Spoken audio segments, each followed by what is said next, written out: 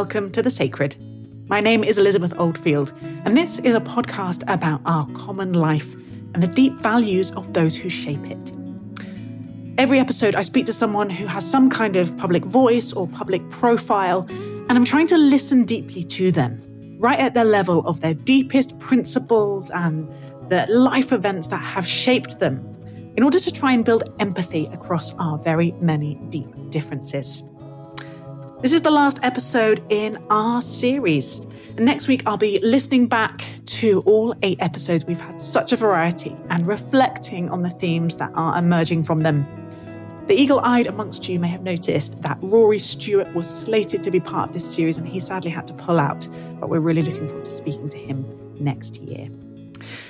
I would love, as we come to the end of this series, if you haven't already, rate the podcast, review it, or send an episode to a friend with a question to chew over or something that you found interesting. It seems like a silly thing, and I know that podcast hosts are always asking you to do this, and you can kind of tune it out as a sort of white noise. But we currently don't have any advertising or even a Patreon. And if you value the project, it really does make a difference and is a powerful way that you can support us and help other people find it. And I'd love you to come chat to me.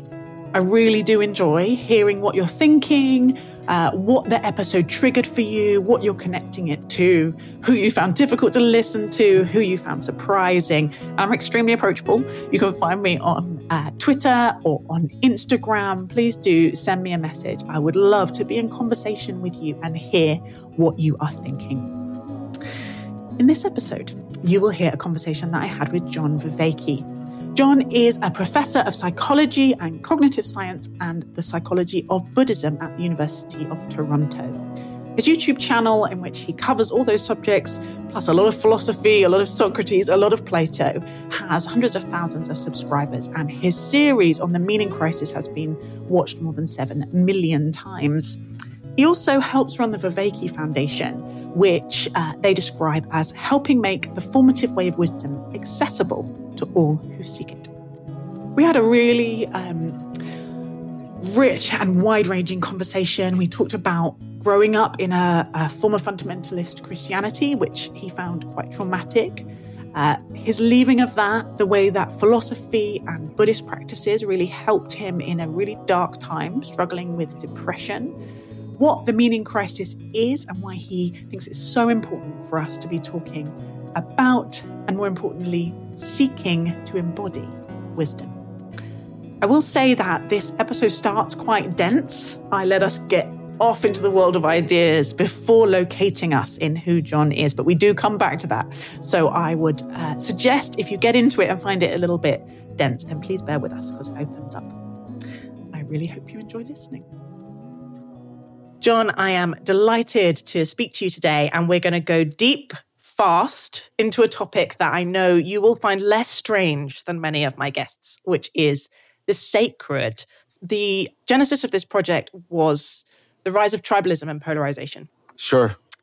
Which around in 2016 came in a time when I had been reading a guy called Scott Atran, who's an anthropologist. Of course, I know Scott Atran's work. Great. Yeah. Oh, that's so helpful. So it was initially this concept of sacred values, of deep, principled commitments, which are not about our rational optimizing our rational self-interest, but about something else. And Scott's, I will butcher his very subtle work. But the summary I took away is if you offer someone money to give up their sacred value, they are less likely to, because they will feel that, I'm offended, you have somehow transgressed something. And, classically in situations of war, as we're seeing right now, land becomes sacred and functions in that way. It's not just about utility, it's about something else. It's about home. Yeah, exactly. And so I'd like to ask this very tricky question, which I don't think any of us actually know the answer to, but the question is generative. Sure. What do you hold sacred? What are your sacred values? So I'm hesitating because there's a presupposition in this question and in Scott Atran's work, that I would like to challenge in sort of a Socratic fashion. I think the notion that sacredness is a matter of simply valuing is is an enlightenment. I mean the historical period, I don't mean the Buddhist notion, is an enlightenment a way of trying to frame this question, which may in some serious ways misrepresent it. And I think that is alloyed with, I would object to Atrin's notion of what rational self-interest means. I mean, so if you compare Platonic rational self-interest to Humean rational self-interest, they are very, very different animals. So we have to be really, really careful around all of this. Sorry, I won't be the persnickety cautious academic throughout all of this conversation. It's okay. So I mean, for me, again. And I do want to say, and that's why I took time, I'm worried about confusing what generates experiences of sacredness in me in contrast to my claims about what the sacred is. The first one is not easy, but it's easier to answer. The things that give me sacredness, the things that I would not exchange for an increase in money, power, etc., are precisely the things that the research shows people find most significantly contributory to a good life in the sense of a meaningful life.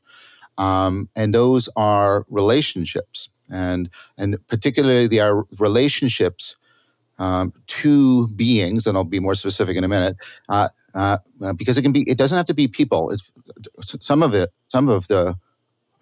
the beings are people for sure, but there's also sacred practices in that sense. There's sacred places and sacred text. Plato's Republic is sacred to me because they are relationships that reliably afford a reciprocal opening.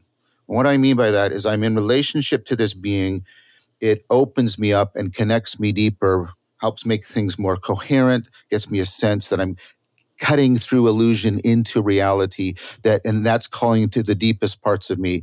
But as I see more deeply into that reality, it opens up to me, it opens me up, and then I go and live my life, and I see things in my life and in my world. I have insight into my life and my relationships, and they're improved across many domains. And then I return to the text, and now I see things in it I didn't see before, and that opens me up. And this reciprocal opening, this is very much what we experience when we're falling in love. So if you now that I've explained it this way, and you won't just immediately assimilate it into our current sort of botched notions of romantic love, I think my experiences of sacredness are those things with which and to which and with whom I fall in love. So that which I fall in love with, and again, I don't mean like, and I don't mean simply value. This is why I'm really hesitant around sacred value. I know there's things I deeply have preference for. And I wouldn't take money for having them removed from my life. I really like chocolate and caramel. Like, I really like it. And if somebody said, I'll pay you a lot of money so you don't have chocolate and caramel in your life anymore, I go, gee, I don't think I'd take that deal, right? Or it's going to have to be a lot of money or something like that, right? It's going to really crazy. But I don't think it engenders sacredness in me. Whereas my partner, Sarah, right? I mean, we decided to make a life commitment to each other because we realized, and of course we realized it in tandem, that we consistently, and that doesn't mean continuously, but we consistently bring out the best in each other. We become better through each other, and we get to know. I get to know a person in their utmost mysterious depths and be known in my utmost mysterious depths. And so for me, that profound reciprocally opening connectedness is what gives me the experience of sacredness. Then my question is, what is it in that connection, and what is it in us, and what is it in what we're connected to that affords falling in love? Now, I would want to put one caveat on that, which has to do with the way meaning has to connect to morality and sort of environmental mastery. I talk about the 3 M's, which is you have to love wisely. You have to love wisely because there's a normative sense to sacredness. It's that that to which and with which and through which I fall most deeply in love in this reciprocally opening way that is also something that draws me to being my best, helps me, affords, motivates me, inspires to aspire to wisdom. Yeah. Have you come across James K.A. Smith? He's a Christian philosopher who... Oh, wait, I have. Sorry. Weird episodic memory. I have. And we've had a brief exchange. Oh, I've totally lost You might know him as Jamie Smith. And yeah, I think you two, there's a lot of alignment in what you're saying, because he has developed this whole kind of anthropology about humans as desiring beings, which is very Augustinian. Of course. It's really shaped my thinking about what formation is and what discipleship is. That we are, and what wisdom is first attending to what we love, and then creating the conditions to. Discipline has negative connotations, but I don't mean it to be so. To discipline what we love, to orient our loves, right? To orient our desires towards the things that help us flourish, towards the good. It is a kind of a wonderful way of thinking about the sacred, that what we fall in love with. It's also making me think, and forgive me, this is uncharacteristic for me to kind of put this on the table so early in an interview, but as someone who's a Christian, I would explain that tendency in us as being part of the Imago Dei, that we are made in the image of a creator who is in themselves relational, right? That in the very being of God is love and relationship, and we are made in the image of that relationship, and so that is our kind of fullness, that is our becoming. From your philosophy, from your cognitive science, how do you narrate that in us? Where does that come from? So, well, okay, now that's about what sort of the cutting edge of my current work, which is about trying to answer this question. I think this is I'm going to use the term God very broadly. God is where we find a relationship between sacredness and ultimacy. And that's, and like you said, I think that's inherently relational. And, but I'm using that as a stand-in for whatever, like, my partner is sacred to me because I have that connected. But I do not think, although there's mysterious depths to her that I can never fully grasp, I do not think of her as ultimate reality. And so I think we have notions, and they could be Tao or Brahman or Shunyata, of ultimacy. And then if we have sacred experiences of the ultimacy, that's sort of the epitome of what I think you're putting your finger on. But I want to try and get at what I want. I'm going to make a proposal for which I think there's an argument. It's based on convergence of quite a few people's work, but perhaps most important to me right now is the work of James Filler in his book on Neoplatonism, Heidegger, and the history of being, which is relation as ontological ground. And his proposal is what the Neoplatonists had argued is that, contrary to an Aristotelian Cartesian framework, substance, individually, independently existing things are not the ultimate ground of reality. Relation is. So it's not that relations emerge from the things related, but the things related emerge from this field of relationality. And you can hear Whitehead here, and you can also surprisingly hear physics, both at the upper end of relativity and the lower end of quantum. So this idea of relationality. And what's really important about that is it binds reality to information, which is inherently relational, intelligibility that's inherently relational. Now, why am I going on about this? Well, think about what you just said. You said the Christian idea and the Trinity, and this is Filler's argument too, the Trinity is, if properly understood, and I think the Eastern Orthodox Church Fathers, I know you might be Catholic or something, and I don't mean to be insulting, but people like, Dionysius and Maximus, one Western person, Erigena, and also Nicholas of Cusa, who is Catholic, really make this very strong proposal that the Trinity is actually a way of trying to exemplify that the ultimacy, that ultimacy is inherently relational.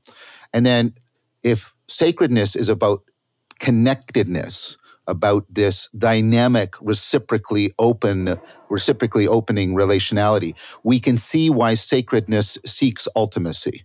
Could you just explain to me how you're using the word ultimacy? I don't think I've come across it. Ultimacy means, so your life depends on an everyday practical distinction between appearance and reality, things that are illusory versus the things that are real. Okay. And it's interesting that if you do like McGee and Barber, if you do research into what is a necessary feature of wisdom, it's the ability to see through illusion and into reality. That's one of the defining features of the wise person.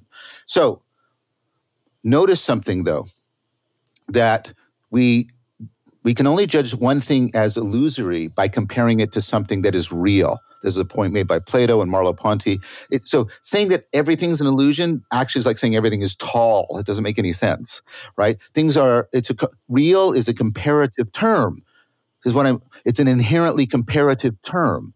And then what we're doing is we're seeking what is that against which all the comparisons are made. And all the work on, when people experience what they call the really real and mystical experience shows that people will, so what happens in Yaden's work, when people, let's say they have and they encounter the really real, they change their lives, their relationships, because they want to be in closer conformity. So there's this, I want to be one with what is most real. That's what I'm meaning by ultimacy. And then what I'm saying is, that's not just, I'll try and use this term very neutrally. That's not just an intellectual endeavor. Because we seek relationality in the sacredness is also seeking ultimacy, because it's inherently seeking the deepest kind of connected, reciprocally opening relationality. So that in us, right, the deepest in us, the ground of us is going to be something inherently relational, and it's seeking out to be in relationship to what is ultimate. That is a proposal I'm making to you. Okay. I am going to let that percolate for a minute, and I want to pause and give the listener a sense of who's talking. They may have joined us and gone, what is happening? That went deep. No doubt. Very fast. And I want to give them a sense of who you are and the journey that has led you to be so fascinated with those ideas. So please can you tell me a little bit about your childhood, kind of 10 and under? What were the big ideas in the air that formed you? So, I was brought up in a not just a nuclear family, an extended family of very strict fundamentalist Christianity. But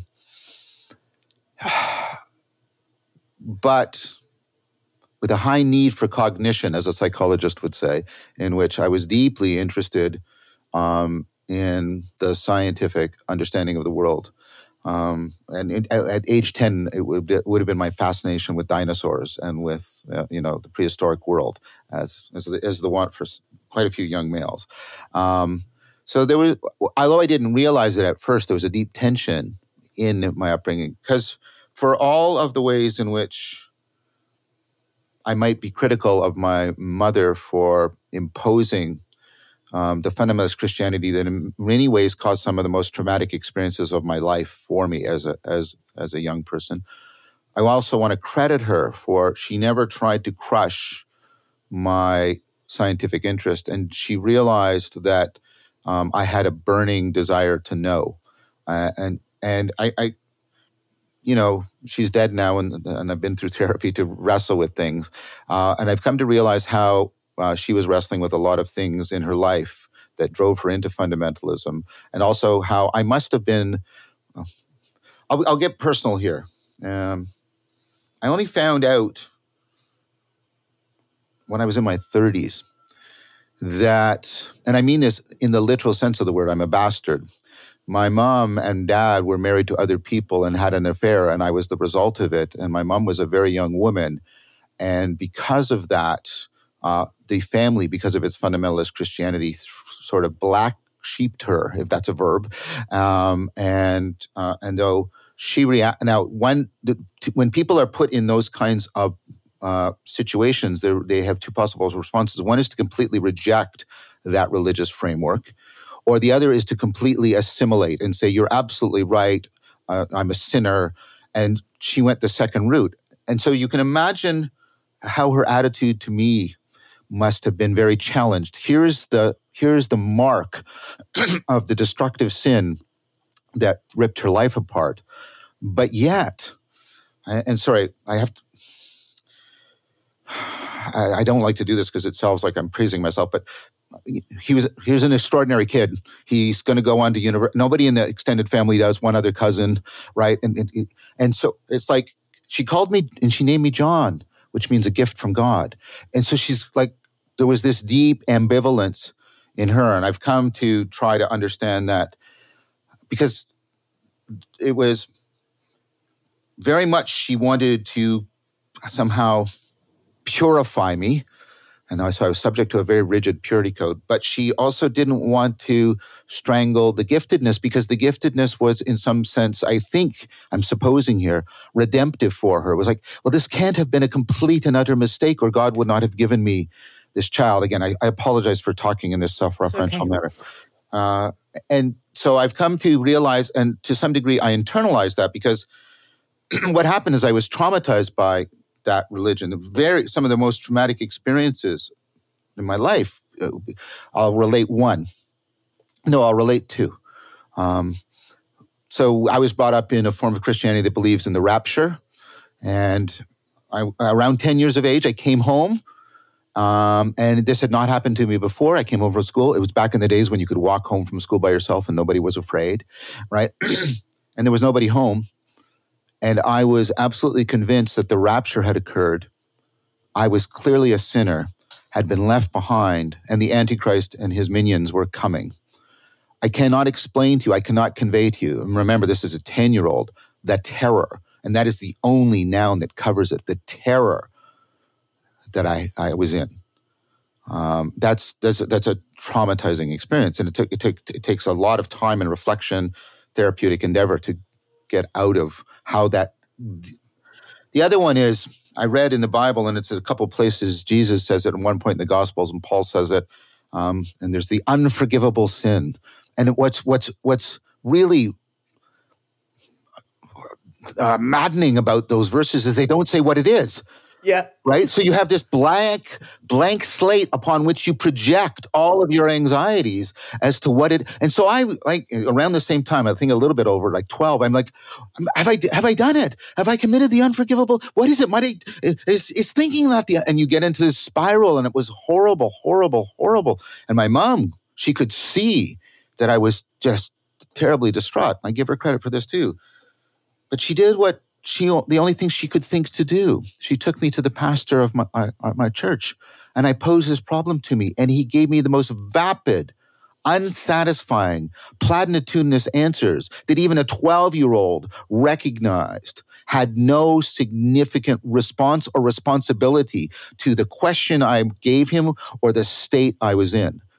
That's also deeply that's traumatized by a profound sense of abandonment to sort of guilt at the level that Luther experienced or something like that. And so because of that, I was driven. I read a bunch of books when I'm 15, 16. I read Lord of Light by Roger Zelazny that introduces me to Buddhism and Hinduism. I read Hermann Hesse's Siddhartha. I read Robertson Davies' Fifth Business that introduces me to Jung. And I'm suddenly opened up. I'm opened up to possibilities that are not disclosed to me in this framework. And and I want to I'm going to hyphenate this word to really bring it out. It encouraged me to break from that framework. But and go very deeply into the scientific part of me. But you're like we have a mother tongue, we have a mother religion. That religion, for all of its toxic effects, and also because my mom, to give her credit, encouraged me to think and to learn and grow, it left me with a hunger for the transcendent. And so I have spent. I can go more on my personal life, but you just wanted my childhood. That set in me that only sort of that had to be gradually explicated, articulated, elucidated. This quest, which is how I define my life, of bridging between science and spirituality. Yeah. I want to ask something, but I'm going to tread very carefully because the language is all very slippery, which is about, alongside a kind of finding the courage to break from the fundamentalist structures. Had you had a sense of the presence of or the experience of God or the divine that you lost? Had you never really had one? Did it change? Yes. How do you narrate that very difficult thing that you can't capture in words? Well, that's part of it. That's part of why I'm trying to use this somewhat nebulous but suggestive phrase, taste for the transcendent. Mm-hmm. So taste connotes both something sensual but also something aesthetic, right? And so I remember at first God was still present to me, but like in the way your enemy is present to you. I took up a sort of violent atheism, not physically violent, but like I wanted to kill God. And then, and then I got into philosophy, and I started to understand that is just as binding to something, that negation is not, right? A lack of freedom. Yeah, it's not freedom. And so this was also aligned with some therapeutic work, so philosophy and therapy, and I was also starting practices like Tai Chi Chuan and stuff. All of these things were happening together within me. But I do remember, right, once the anger was subsiding, and there was more of this, as people use the phrase, letting go. I remember walking across a field. I think it was in McMaster University. I think it was in my first year of university, maybe second, and just what it felt like for that background but pervasive sense of the presence of God to dissolve away. Just dissolve away. And that was one of the first glimmering moments which became more and more prominent and coherent to me of there was a sacredness, that connectedness that reciprocally opened to me, that gave me a meaning in life that I don't want to live without, and I don't think I should live without. And so, yes, there was definitely that. So that's what I was trying to convey with it. Left this taste in my mouth, and also the sense of taste that makes you explore, makes you hunger, make you long. And that had to be. I did a lot of foolish things because that has to slowly be pared away from the ways in which that fundamentalist framework had been ingrained into me, right? Mm-hmm. Deep, profound habit, right? And is it just, and there was times I wondered, am I seeking this just because of a habit? But what happened is I started to try and answer this question for myself, and started to pursue Asian philosophies, Taoism, Buddhism, a bit of Vedanta, but mostly Taoism and Buddhism, not just in thought, but in deep practice. I started to bring that into cognitive science, and I was the first person at the University of Toronto to, academically in a scientific setting, talk about mindfulness. And when I started to do this, I noticed my students' eyes were lighting up, and I started to realize, there is something here that's not just due to my idiosyncratic habit formation. There's something more shareable and shared. There's a shared need. And these people most of them did, maybe all of them did not have my particular background. And so that opened me up to that, how to discern the difference between this is an old habit from this is a real need. This is a fruitful thing to pursue. Yeah. Am I right in thinking you dealt with quite serious depression around this time? Yes. So I went into, I was diagnosed at a couple, I had what I used to call the black burning in my chest. It was a profound, profoundly visceral kind of deep depression, and then that was when I hit some very significant moments of loss and grief. That vectored into a persistent state of despair. And I was diagnosed with clinical depression. Now, luckily, I had already developed quite a few of the practices that can ameliorate it. And so, again, with the help of therapy, with the help of those practices and other things, I was able to. I don't think any professional person would diagnose me now as clinically depressed. really glad to hear it. That sounds like a really hard thing to deal with. It was very hard and very taxing. I've come to realize how much of a burden I was on various people in my life, and how much some people really did help me without me properly recognizing it at the time. Mm. I want to connect these threads because one of the things I think people are very drawn to in your work is that you're not speaking about kind of philosophy and cognitive science and the pursuit of wisdom in a very dry and distanced way, as if these are things we hold ourselves at arm's length from. You have skin in the game. You were drawn to these things from personal need and crisis, and are perhaps best well known for your work on the meaning crisis. Could you just give me a sense of how that thesis, that theme, emerged out of your experiences and your academic work? Yeah. So the moment when let's give you the concrete thing. So I was already deeply interested in cognitive science, and I'm at the University of Toronto, and I'm teaching, and cognitive science talks profoundly.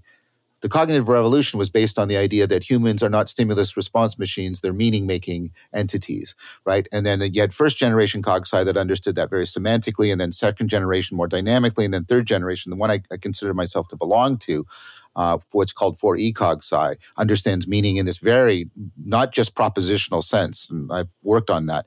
But one of the godfathers of that, a colleague of mine, more a colleague, like we were forming a friendship, and then he was transferred to UBC. I taught his son and things like that. Was Evan Thompson, one of the founding figures of 4E Cog Sci. And they'd asked Evan to teach a course on Buddhism and Cog Sci, and he couldn't do it. And they asked him who to recommend who could do it. And he said, well, John could do it. So I started to teach that course, and I'd already had some glimmers of, I connect these things, and I laid out so I started to find all the connections. And I was especially why are Buddhism and cognitive science coming together so much?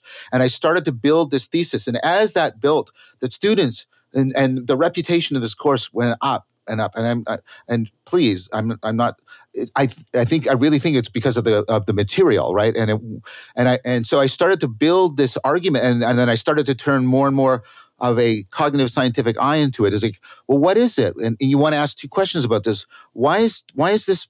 What is this meaning in life? That's a cognitive scientific question. What is it? Why does it really matter?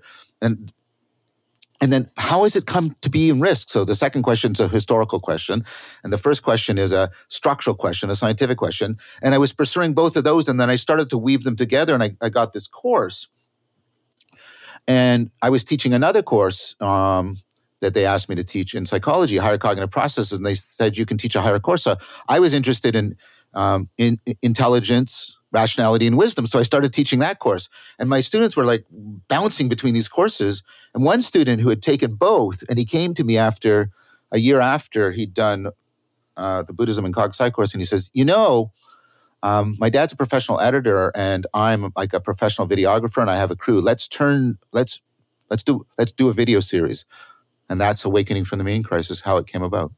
Yeah.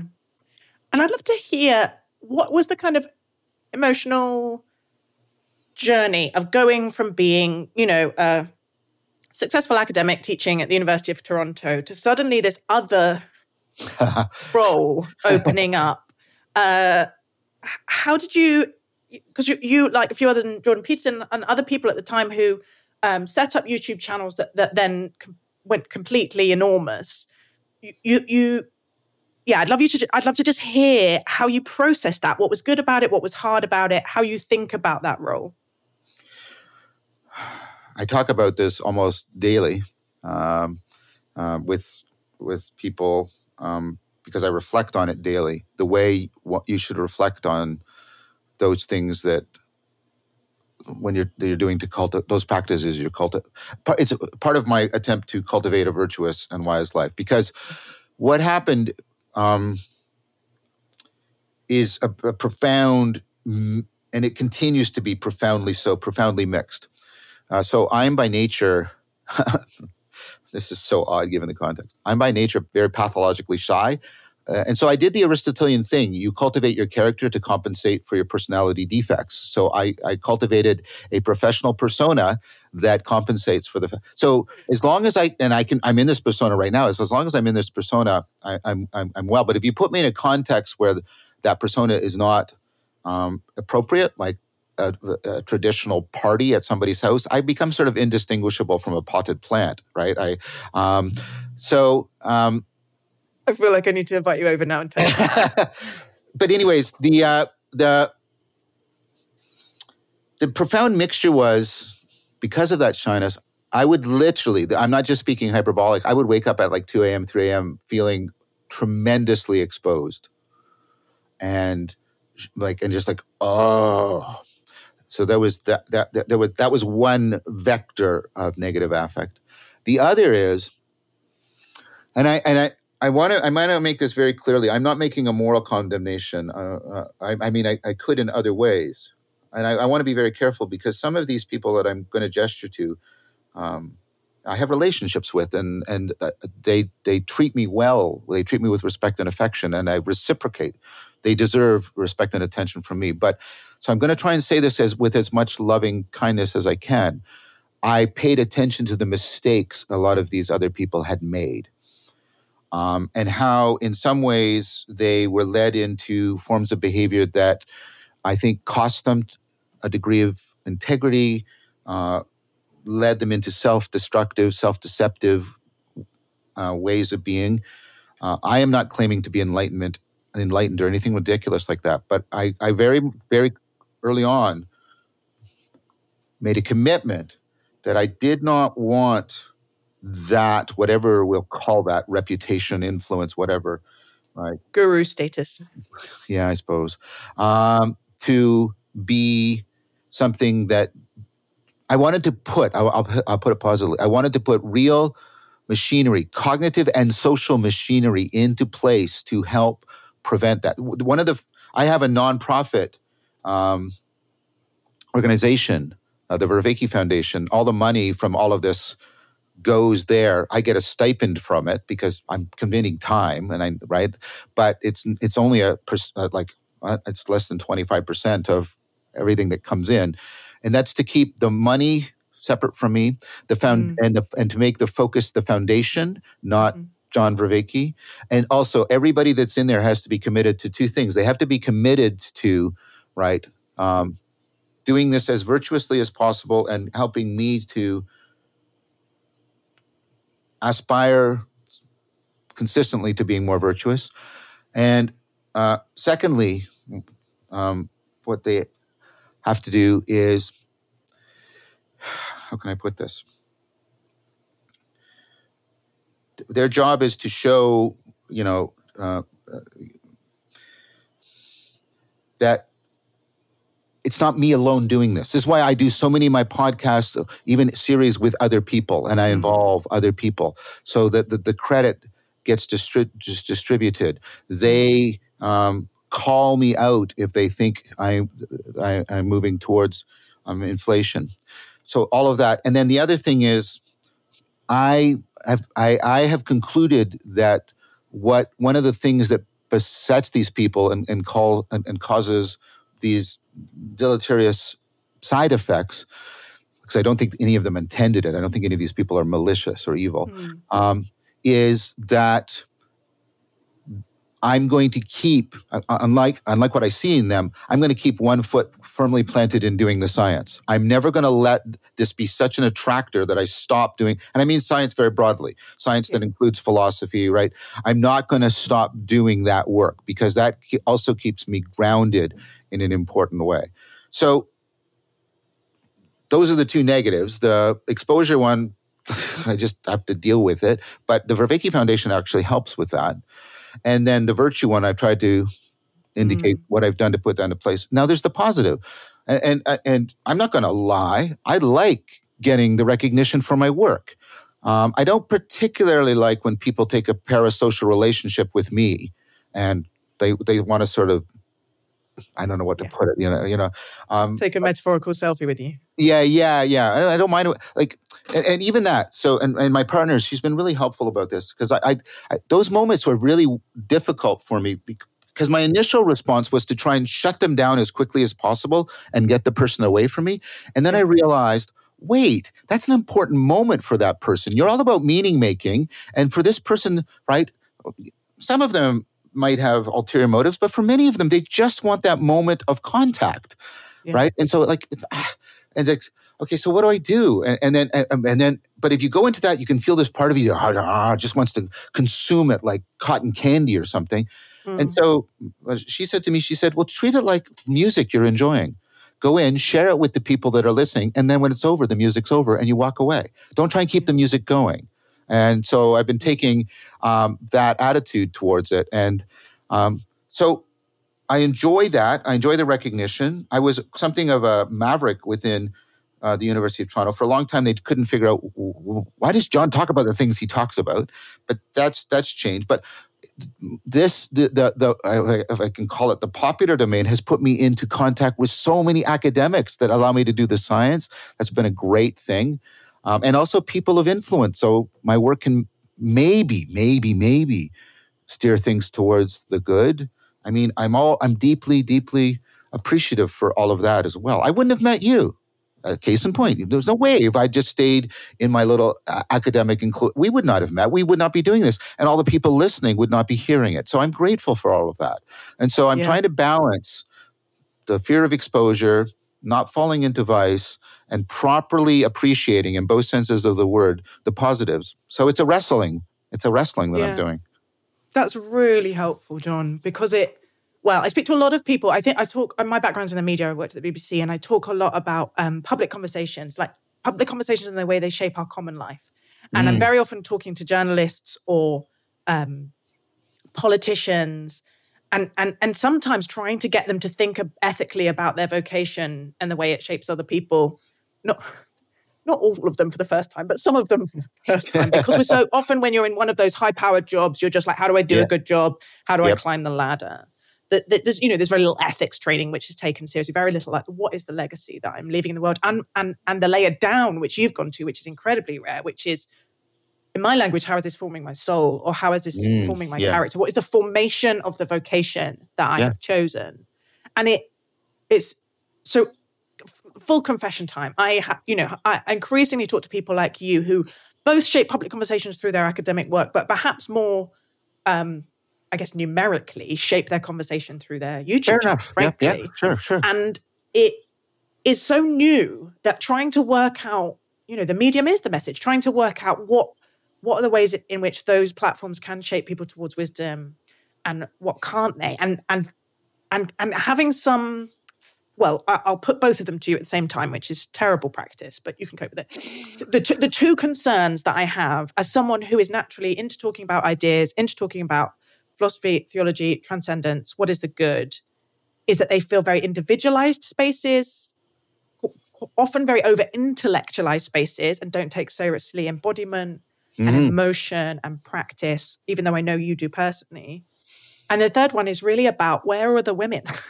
Why are there so few women in these conversations with, and I don't mean that in a spiky or hostile way. I mean that in a... Yes, no. Isn't that interesting? Why is that? Well, let's do the first one.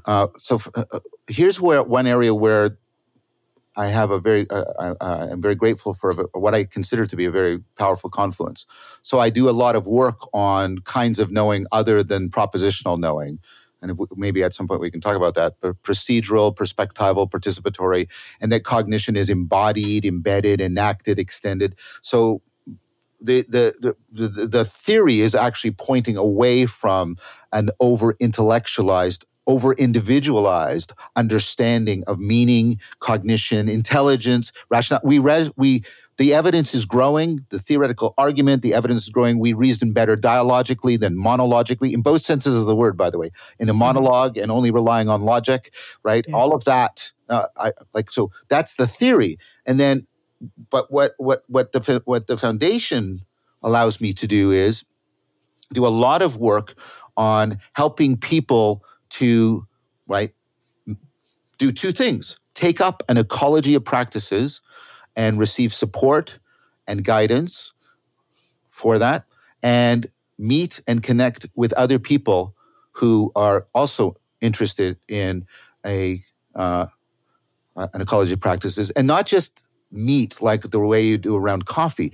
Undertake practices of distributed cognition, dialogical practices, shared contemplative practices, shared moving practices. So in many ways, trying to pick up on, right, and I'm just going to say something, but my work, I think, will testify to this. I do this with tremendous respect to the legacy religions. Try to see what the religions were doing to help people, right, in not just an intellectual fashion, but, and now I want to use this in a really rich sense, but in an existential, spiritual fashion, cultivate wisdom and meaning, and not just individually, not just autodidactically, which I think is very problematic, but in communion and in community. And so that's what the Vervaeke Foundation is doing. We have a platform, Awaken to Meaning, where we can plug you into drop-in things, courses, short-term courses, long-term courses. Like it's there and it's growing. So this is not both the theory and the practice. I'm not just doing theory. What would be the analogy? I'm doing something like I'm going to pun here, virtual engineering. I'm the engineering of how to cultivate virtue and doing it largely in the virtual domain, right? Yeah. And like you say, there's and experimenting with these media, these virtual media.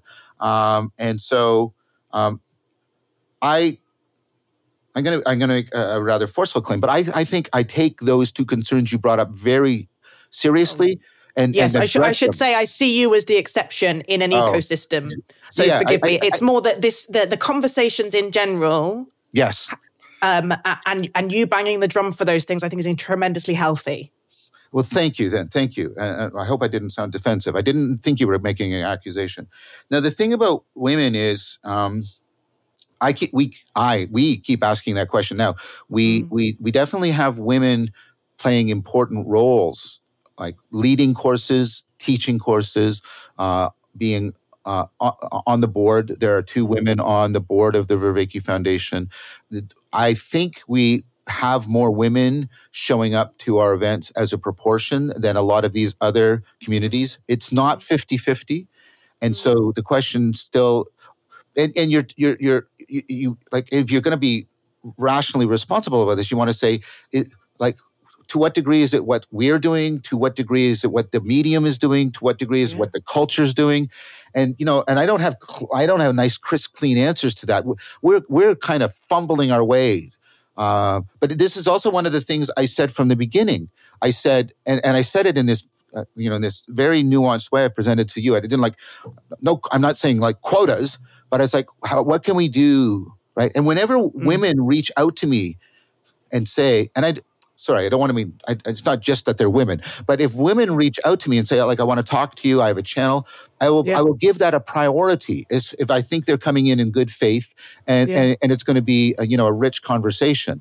But I take the question seriously. I don't have crisp, clean answers. We are trying to address it. We're trying to create invitation and a welcome environment. We're giving leadership both at the teaching level and the governance level to women, trying to listen.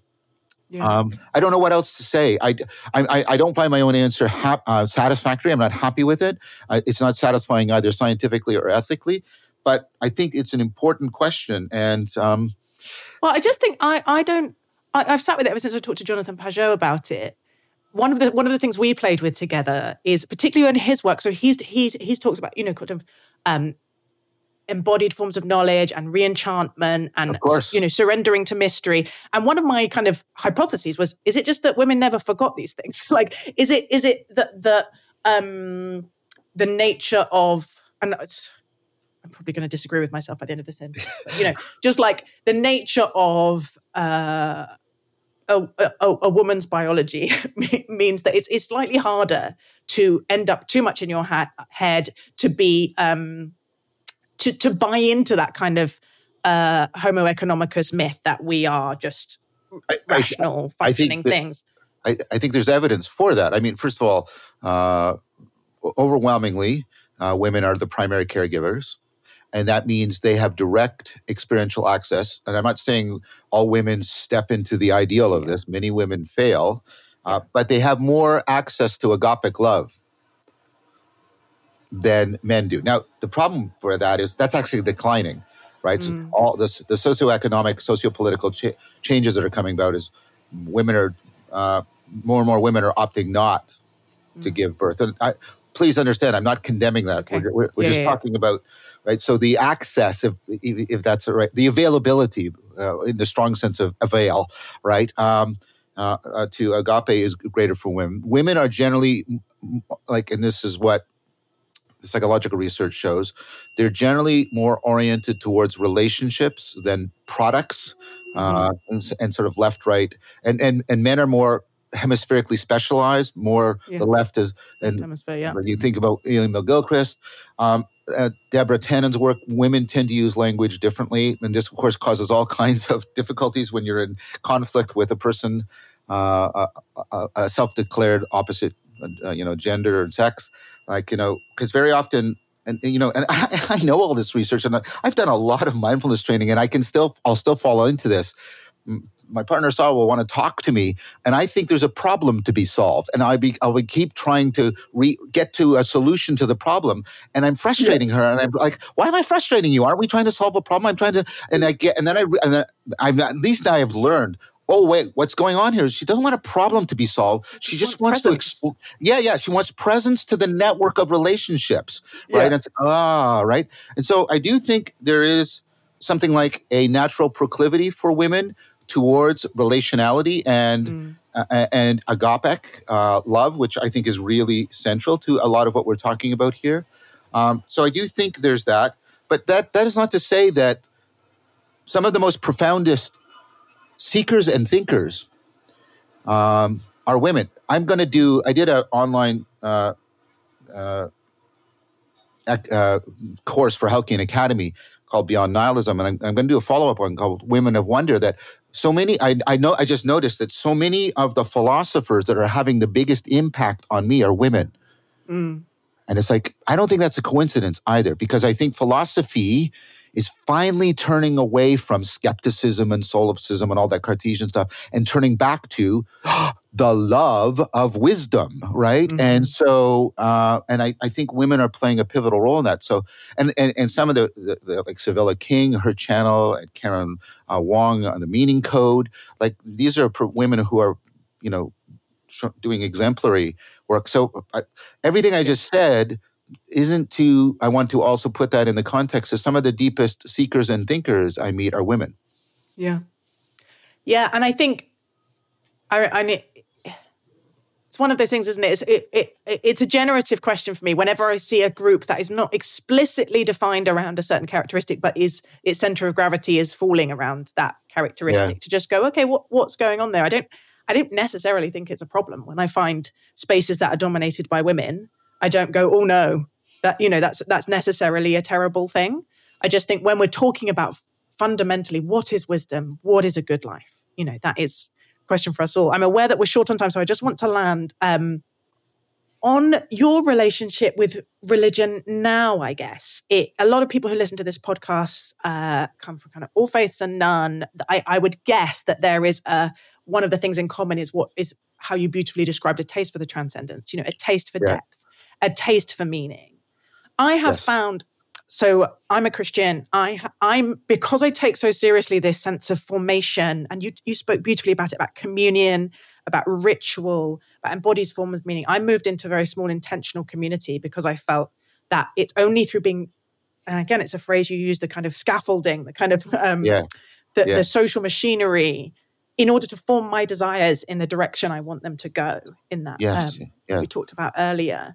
For those people who are not religious, and honestly, the majority of my friends are not, and I wish I could communicate to them of the love of God, but for so many of them, it's just not salient. It doesn't connect with them. Where are the best places they can go to find that kind of communal wisdom, that dispersed cognition, the things that you are continually pointing to? So, my work, I have always intentionally I quote is it the Upanishads, the razor's edge. I want my work, if people come to my work and find a way to rehome, and I'm going to use that as a strong verb, rehome in one of the legacy religions, great. I am not anti-religious. It's a lovely phrase, rehome. Yeah, I'm going to say something a little bit controversial, I suppose. I think there's good evidence that most of the meaning and wisdom cultivation is not coming through the propositions, but through the procedures, the perspectives, and the participation and identity formations. And therefore, the things that are often held in the Abrahamic West as being central to religion, the creedal aspects, some of them I take very seriously if I think there's independent argument pointing to them. Like, because of Feller's book, which I think is a masterpiece, I think there's something important about the Trinity and its way of trying to deeply enshrine that ultimacy is relational. The ground of being is relational. I think that deserves proper respect and recognition.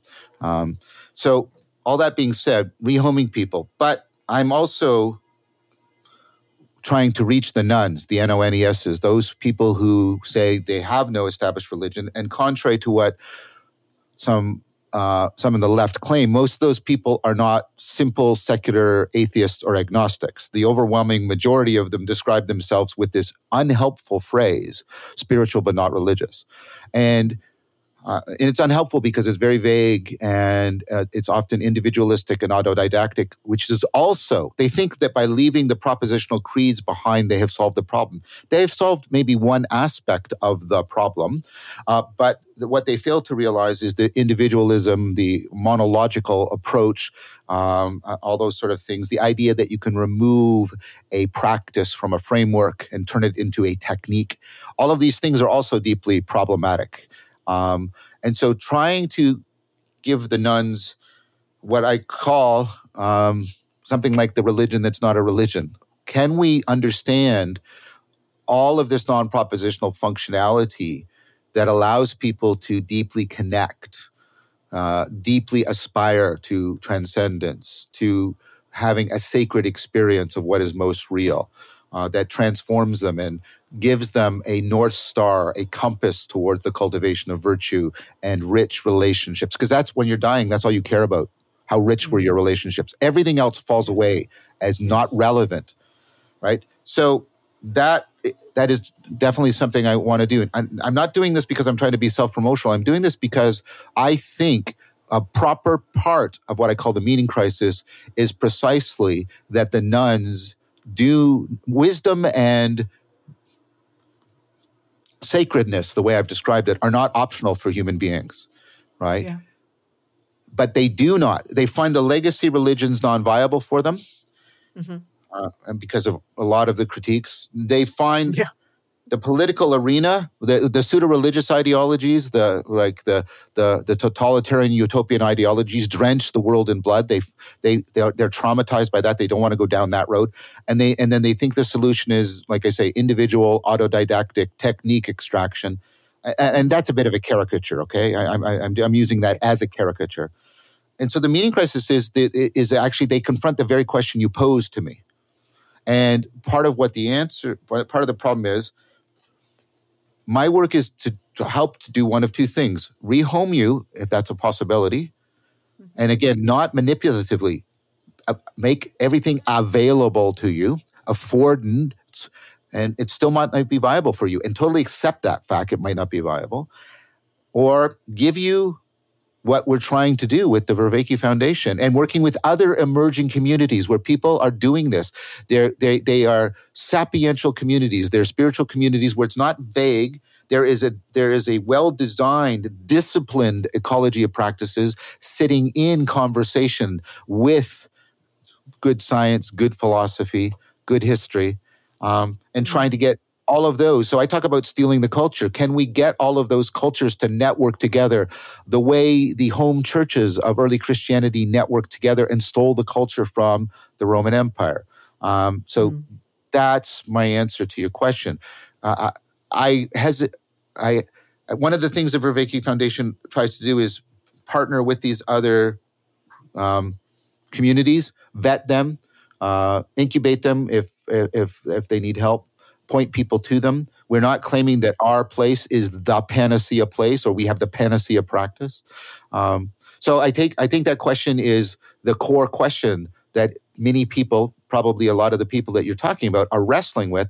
And they have come, I think, to the wrong conclusion given certain misinterpretations sort of implicitly given to them by their culture, that this has to be done sort of individually, autodidactically, and it's not, and it's about getting certain techniques. And I think what I want to say to them is there is an alternative to that, and it's neither the totalitarian utopias, the pseudo-religious political ideologies, nor does it have to be one of the legacy religions. There are real and responsible and viable alternatives. And we are trying to both help afford them and help promote the ones that are already in existence. Well, we will be cheerleading that important piece of work. And sadly, I need to bring us to a close. So, John Vervaeke, thank you so much for speaking to me on The Sacred. Thank you, Elizabeth. Well,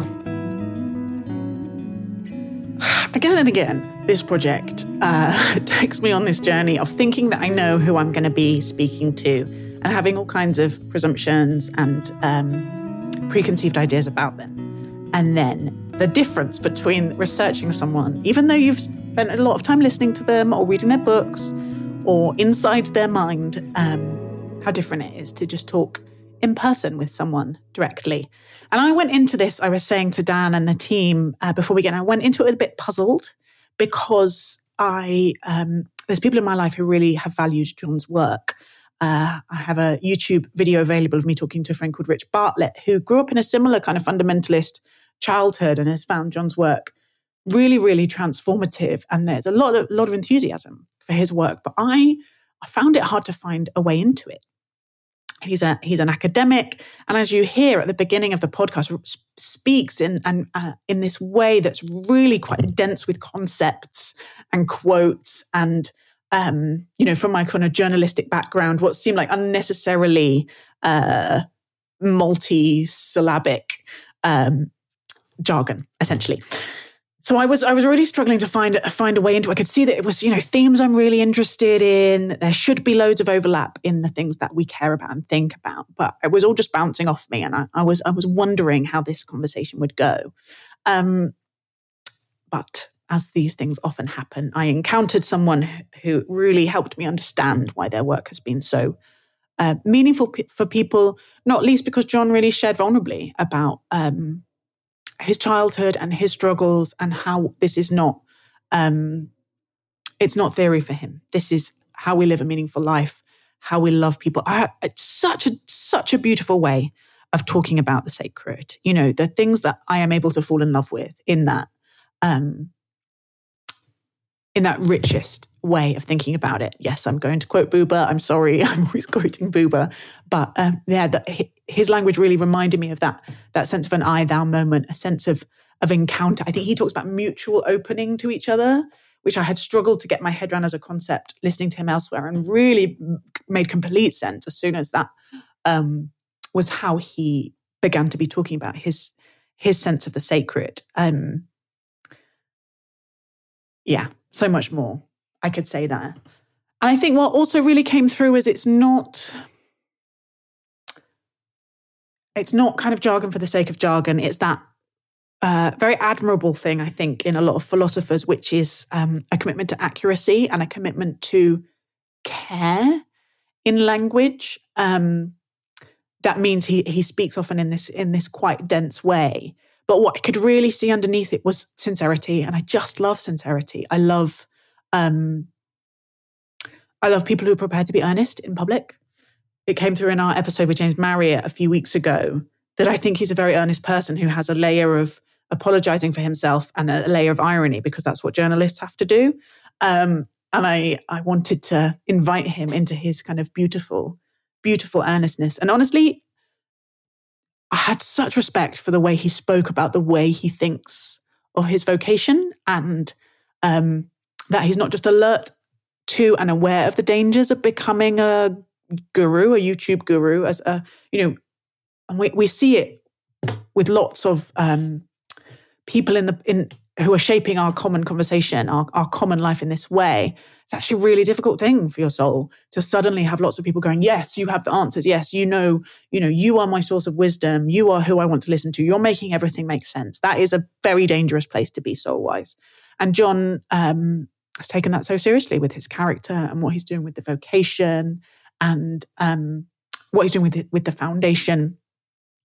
And just thinking deeply about his vocation in a way that few people that I've asked a similar question to have been able to respond with that level of thought.